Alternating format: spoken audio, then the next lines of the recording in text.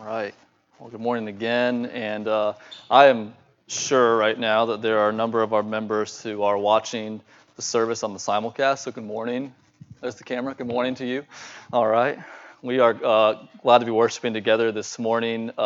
Thankful for everyone that came.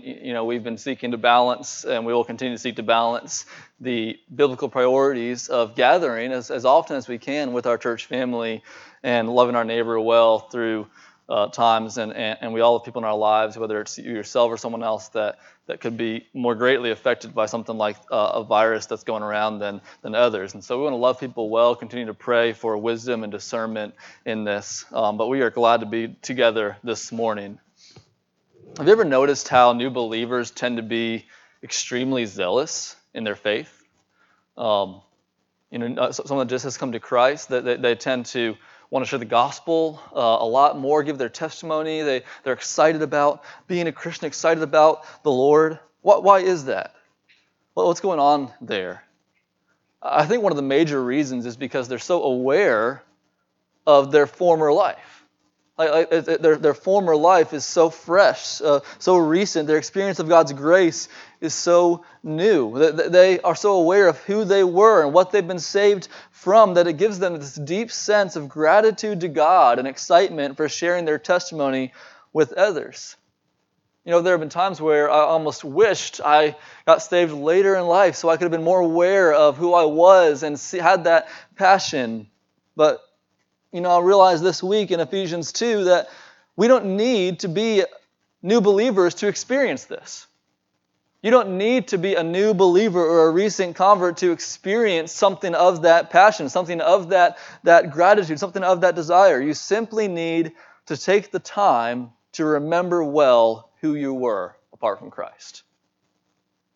Any believer that takes the time to remember what God's Word says about our former life can experience that gratitude in a profound way. And this is what Paul is doing in Ephesians chapter 2. Over the next few weeks in our series, One in Christ, we'll be studying Ephesians 2. And in this chapter of Ephesians, Paul is helping the believers to remember who they were.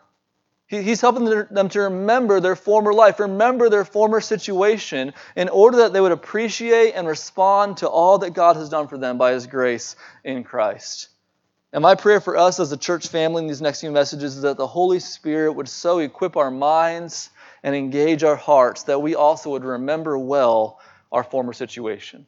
Familiar verses for most of us this morning, but praying that we would remember well our former situation, that God would give us true illumination in our hearts about these verses, and that through remembering our former situation, we would also grow in our gratitude for the grace of God, and we would live with greater passion for His glory. I believe that's what Paul wants to see in the Ephesians as he writes. That's what God wants to do in us. He wants us to remember well who we were and what our situation was apart from Christ so that we can grow in our thankfulness and passion for the Lord. And so this morning we're going to focus specifically on our former situation before God saved us. And our text is Ephesians 2, 1 through 3. Ephesians 2, 1 through 3. In this passage we're going to see three different facets of our former situation apart from Christ. Three things that we need to remember well about who we were before God saved us. And so let's open our Bibles to Ephesians chapter 2, verses 1 through 3. And you were dead in the trespasses and sins in which you once walked, following the course of this world, following the prince of the power of the air, the spirit that is now at work in the sons of disobedience, among whom we all once lived in the passions of our flesh, carrying out the desires of the body and the mind, and were by nature children of wrath, like the rest of mankind.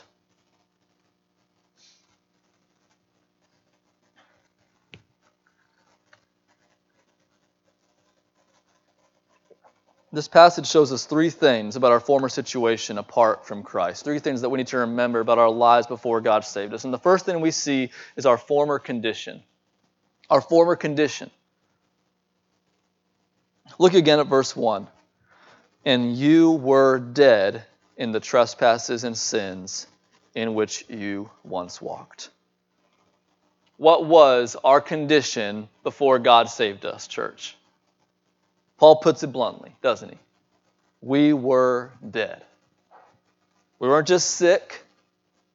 We weren't even just mostly dead, right? We were dead. We were dead as a doornail dead. The human condition apart from Christ is one of death. Now someone might hear that and say, I don't think I was dead. I don't remember ever dying before. I think I've always been alive. And of course, physically speaking, that's exactly right. So what does Paul mean here when he says that we were dead in the sins and trespasses in which we once walked? What does he mean in saying you were dead? Now, there's a couple things he could mean. He could mean something like you were as good as dead.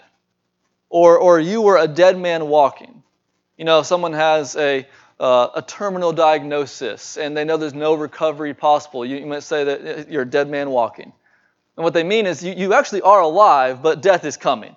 Death's inevitable. He could have meant that. You were dead. You were headed for death. But I don't think that's what he's talking about. He specifically says, you were dead. You were dead. And I think he's speaking of a very real death, a very real form of death. It's not physical death. He's speaking of spiritual death. If you think back to the beginning of the Bible, in Genesis 2, God instructed Adam not to eat of the tree of the knowledge of good and evil. And when he gave him that instruction, he warned him, on the day that you eat of it, you will surely die. In Genesis 3, they did eat the fruit. They disobeyed God. But did they physically die on that day? No. By the grace of God, they did not physically die. But does this mean that God's word in Genesis 2 was false? I don't think so. It doesn't. Because when they transgressed God's command and sinned against him, they did die that day. They died spiritually that day. They became, as our text says today, dead in sin, dead in the trespasses and sins in which they walked. Because of their sin, they died spiritually. And when you think about death, what is death? Death is separation from life, essentially. Death is what we call it when someone is no longer alive. And when they sinned, they were separated from God, who is the source of life. And so when they sinned, because of their sin, this separation from their Creator, from the source of life, entered in and rendered them absolutely powerless to do anything about it. Because of their sin, they died spiritually. This is what it means to be dead in sin. It means to be separated from God, who is the source of life. And it means to be unable to do anything about that state of separation. You are separated from Him, and you can't do anything about it. You're powerless to do anything about it. And we need to remember this morning, this was our condition. This was our condition apart from Christ. This is the condition of every person in the world since Adam. Every human apart from Christ is spiritually dead, separated from the source of life, unable to do anything about it. Now, if we're in Christ, then we know this is no longer true. God has saved us from that. But this morning, here's what we need to do as we think about what this passage is saying. To really get at what Paul's getting at in Ephesians 2, here's what we need to do. We need to think about how understanding who we were should shape our understanding of what God has done. That's the connection he wants us to make. Not just remembering the fact that we were dead, but then thinking, what does that have to do with the fact that God saved me and how He saved me? So think about it. If we were spiritually dead, what does this mean in terms of our salvation? It means that we couldn't have contributed anything to it. Right? If we were dead, then that means that we had no ability whatsoever to bring anything to the table. It wasn't a 50-50 deal. It wasn't even a 99% God's work, 1% our work kind of thing. No, we were separated from the source of life and were unable to do anything about it. As John Stott says, we were as unresponsive to God as a corpse because we were dead. This was our former condition. We were dead, and therefore we could do nothing to save ourselves. The second thing we need to remember about our former situation is our former lifestyle. Our former lifestyle. So our former condition is that we were spiritually dead. What about our former lifestyle? What kind of life did we lead? Read with me in the beginning of verse 2. It says, the sins in which you once walked, following the course of this world, following the prince of the power of the air, the spirit that is now at work in the sons of disobedience, among whom we all once lived in the passions of our flesh, carrying out the desires of the body and the mind. So what kind of life did we lead before God saved us? First thing Paul says is that we were followers of this world. We were followers of this world. You know, in the world of fashion, there are trendsetters and trend followers. Okay, so when I lived in Chicago, I could really see this dynamic play out. When I first got to my school as a freshman, all the men on campus basically wore what I'm wearing right now. I never followed the trend. But untucked button-down shirt, basically normal jeans, right? But by the time I left, by the time I graduated, all the men basically wore, fashion scarves with skinny jeans. It was just, and somewhere on the line, someone started to do that. I don't know who started it, but everyone followed once they did that. Everyone followed that trend. This is kind of what you see in the world as people, a new thing comes and everyone just does that thing and then it's not in anymore, right? Well, here's the thing that Paul's telling us is that we were never trendsetters in this world. We were always followers. We were always followers. We didn't do our own thing. We didn't go our own way. We have always been followers of the world. We just did what everyone around us was doing. We talked like they talked. We bought what they bought. We pursued what they pursued. We valued what they valued. We followed where they went. We fit perfectly in a world that lives in outright rebellion to God. This is who we were. We fit in perfectly with the rebellious world. We didn't go the other way. We were right with the world in chasing headlong after rebellion, chasing headlong after sin. We were followers of the world, following the course of this world. But Paul says further, we weren't just following the world, we were following the devil. Now, this may surprise us this morning, that we were following the devil. And we might think, I thought only people that were demon-possessed or Satan worshipers followed the devil. No, Paul says that all of us before Christ were followers of the devil. Look, he says, following the prince of the power of the air, the spirit that is now at work in the sons of disobedience. So this phrase, the prince of the power of the air, is a way to describe Satan. The demonic realm was really just envisioned in this time as existing in the air between heaven and earth. This third sphere, this third realm, this third spiritual realm where demons lived. And Satan, as the ruler of demons, is the prince of the power of the air. He's talking about the devil here. And he says that Satan is the spirit that is now at work in the sons of disobedience. So the sons of disobedience is just a phrase to refer to unbelievers, those who are so characterized by sin that they're like sons of disobedience. And he's saying those sons of disobedience, Satan is at work in them, and he was at work in you. You followed him, and he was at work in you. So here's what Paul's saying. Before God saved us, we were willing followers of Satan. And he influenced us to follow him. It's not just Satan worshipers. It's not just demon-possessed. It's actually all unbelievers. That included us. And to think about this, just think about Adam and Eve in the garden. Just like them, we have listened to the great tempter and the great deceiver. Opened ourselves up to his influence. Allowed him to make us question the word of God. This is how we lived. We allowed Satan to make us question the word of God. The spirit at work in the sons of disobedience, influencing us, and then we decided we're going to follow him. That is who we were. Remember, Satan is absolutely opposed to God, so we were following the enemy. We were following the one who hates God. We followed his destructive guidance. It's the thing, Satan never gave us any good instruction or any good guidance. He wants to kill and destroy and to steal. Yet we followed him. We followed the world, we followed the devil, but that's not all. Paul says that we also followed our own sinful desires. He says, the spirit that's now at work in the sons of disobedience, those who disobey God, among whom we all once lived. So we were all sons of disobedience. We all once lived in the passions of our flesh, carrying out the desires of the body and the mind. You see those phrases? The passions of our flesh, the desires of the body and the mind. This is so important for us to see this morning.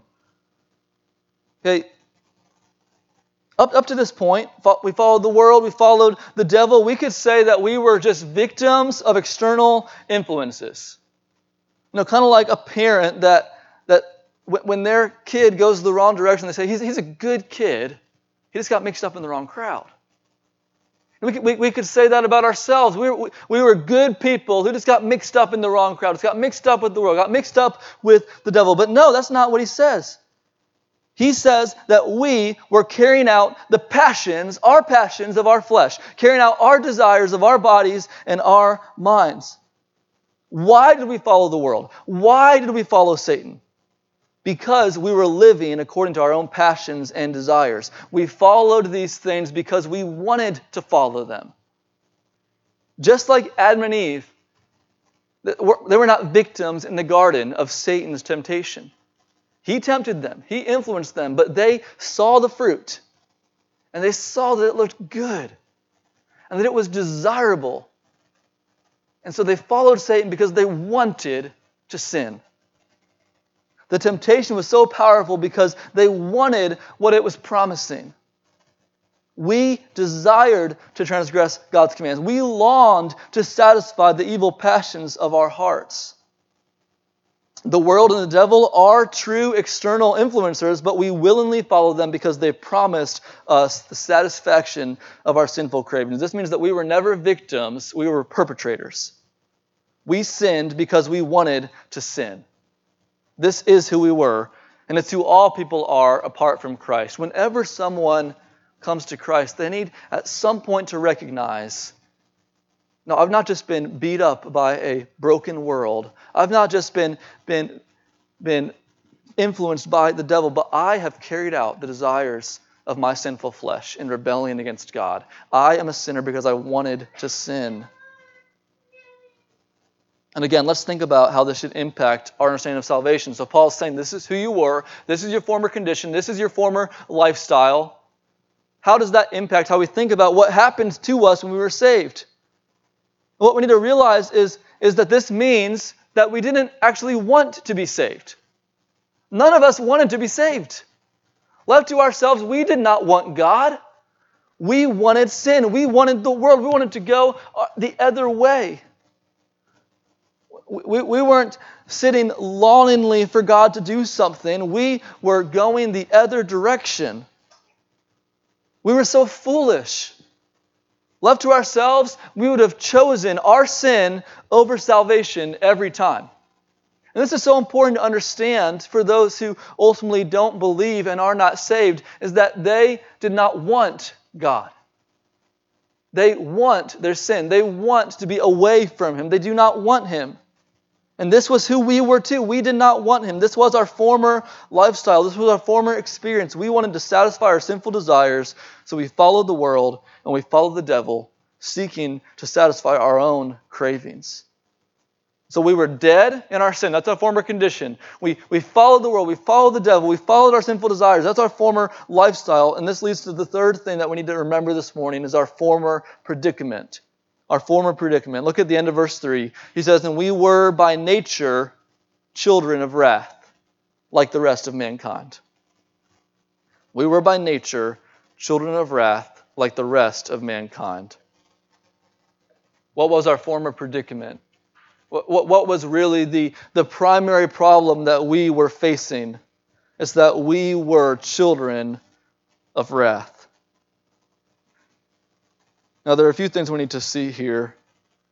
First, Paul says that we were children of wrath by nature. By nature. This little two-word phrase, by nature, could be translated by birth. Originally, we were children of wrath just as we were. In other words, what he's saying is that we were all born already deserving God's wrath.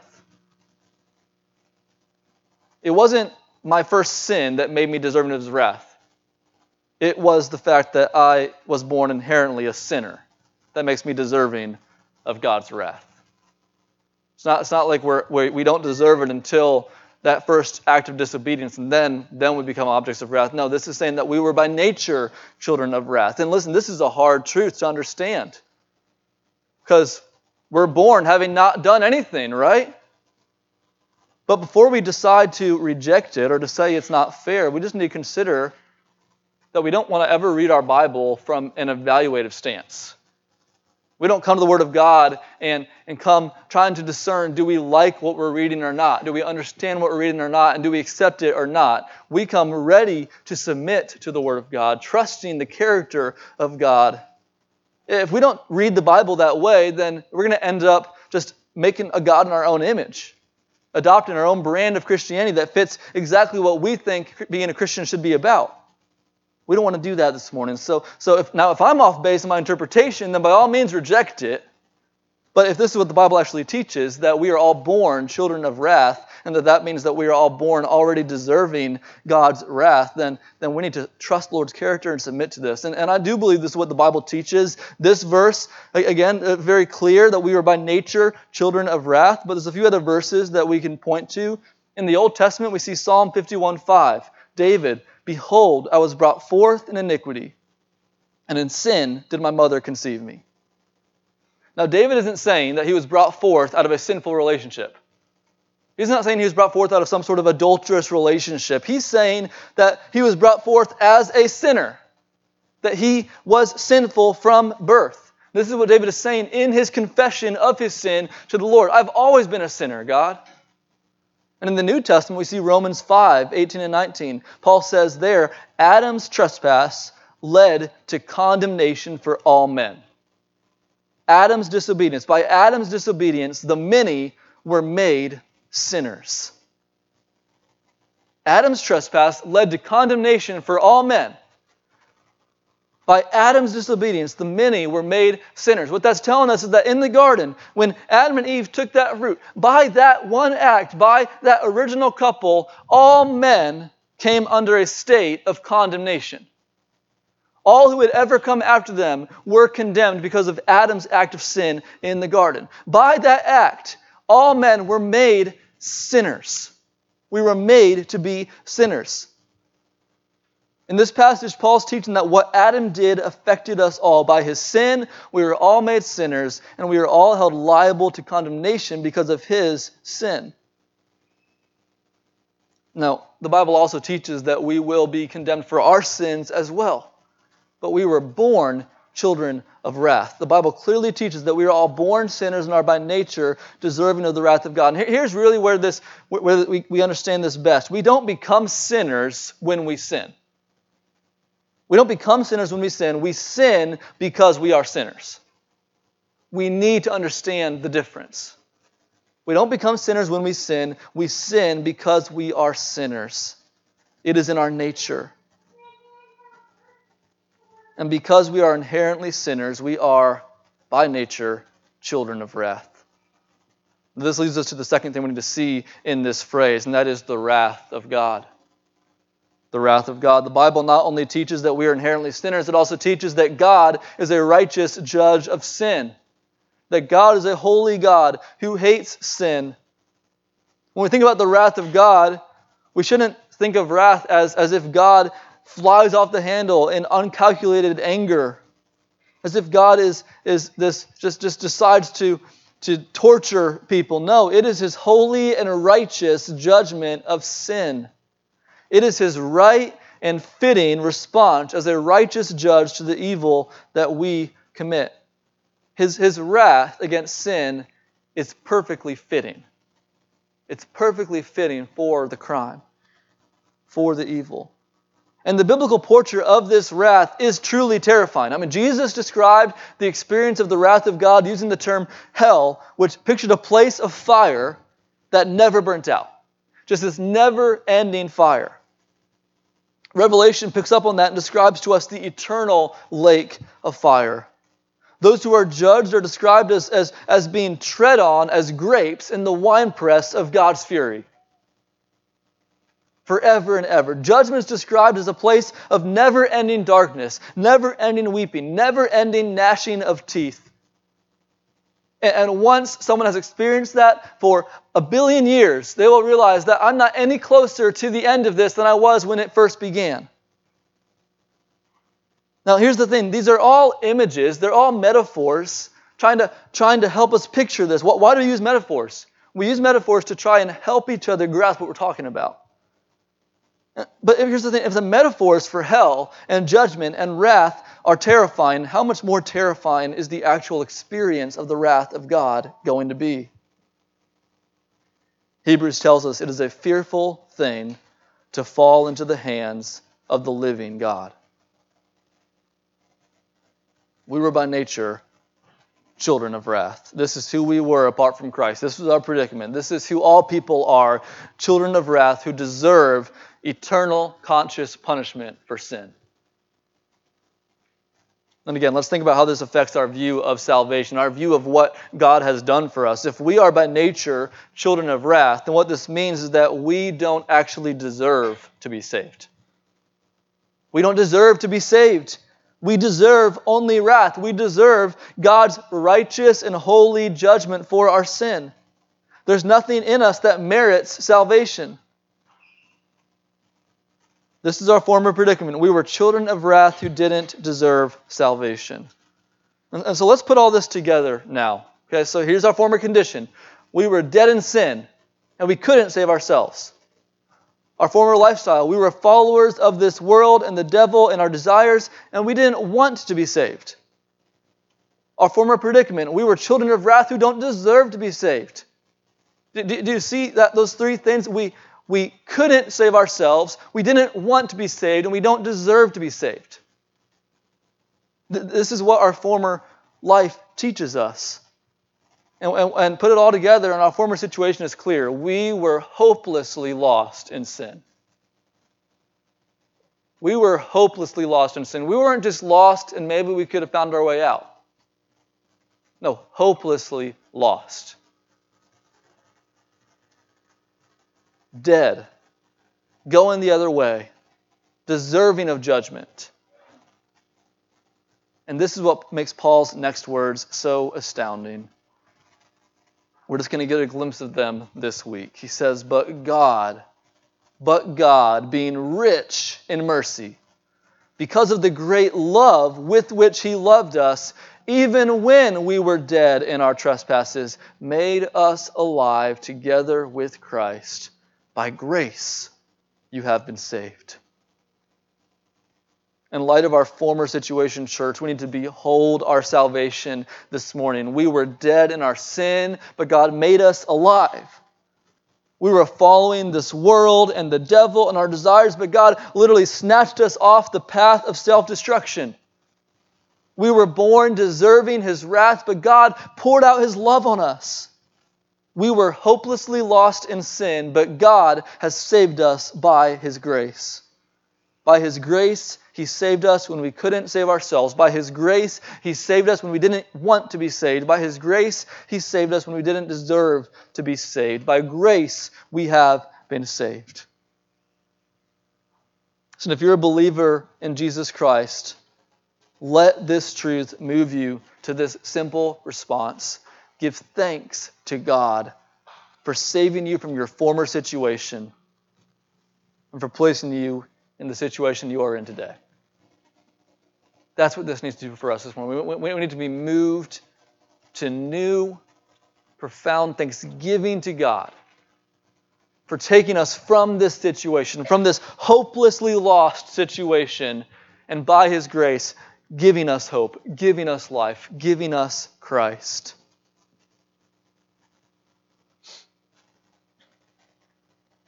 We need to let the remembrance of our former life apart from Christ lead us to rejoice in our new life in Christ this morning. We need to let the reminder of our past hopelessness move us to great love for this God who intervened and saved us by His grace. Maybe the simplest way to put it is, church, do not forget who you were. Do not forget who you were. Do not forget your former life. Think of it often. Think of it often. Think of who you were regularly so that you can remember well what God has done for you. Now, there are some here today, maybe some watching, maybe some children who are not believers in Jesus Christ, and we all know those who are not believers in Jesus Christ, and we need to understand that what this passage is telling us is that our former situation is still their current situation. Right now, dead in sin and unable to do anything about it. Right now, following the course of this world, following the destructive guidance of Satan, following their sinful desires. Right now, deserving of the wrath of God. This is the true testimony of the Word of God about all who are not in Christ, all who are not believing in Him. But if you are listening right now as an unbeliever, what's also true is that you are hearing this. And by His grace, God is showing you how hopelessly lost you are in your sin. And if we take this message into the world, this bad news, this offensive news, we realize that God is opening people's eyes to see their situation. And God is calling people by His grace to turn from sin and turn to Him. Be saved by placing their faith in His Son, Jesus Christ. As we think about the lost in this passage, whether you are hearing this today as a lost person, or whether you're a believer who knows someone who's lost in your life, we need to understand that we need to see and embrace what God says about the current situation, the situation we are all born into, like the rest of mankind, is what He says. Among whom we all once lived is what He says. This is for all of us. God is calling us to turn from sin and turn to Him and be saved by placing our faith in Jesus and to bring that message to those who are lost. Now, this salvation, as we think about, again, this saved by grace. We are saved by grace. We need to understand that this is not something we could have earned.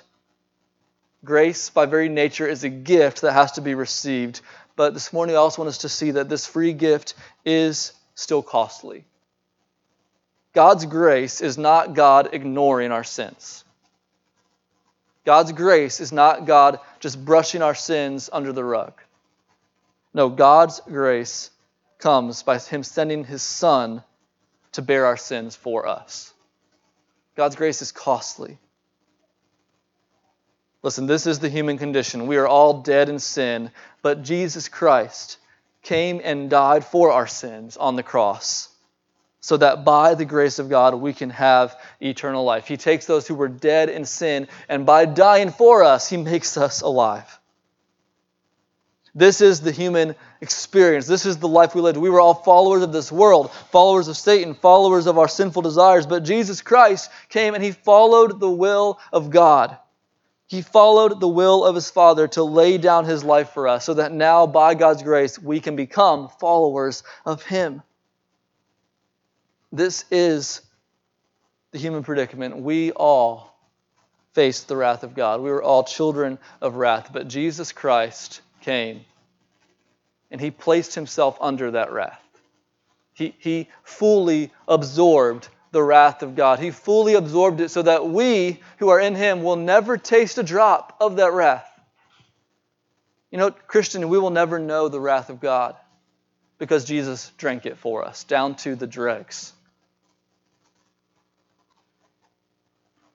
And so as we think about who we were, we think about the fact that God saved us, let us remember this morning that this came in Christ. This amazing grace came to us in Christ, in the cross, in the death of the one who bore our sin and bore God's wrath in our place. We were hopelessly lost in our sin, but God has saved us by His grace in Jesus Christ. Let us celebrate that and let's make that known to a world that is still hopelessly lost in their sin. Let's pray. Father, we come to You this morning and we want to recognize, Lord, who we were. We want to remember who we were. We so often live our days just not even thinking about these things, not even thinking about what our former condition was. And we thank you that you've inspired a text of Scripture for us to look at and for us to remember, God. Lord, even as we sing, I pray that you would work this into our hearts in such a way that we feel the weight of our former hopelessness, and also because of that, we feel the amazing wonder of your love for us, of the cross of Christ, of your grace toward us, Lord. Please work your will through this word in our hearts as we sing. We pray this in Jesus' name. Amen.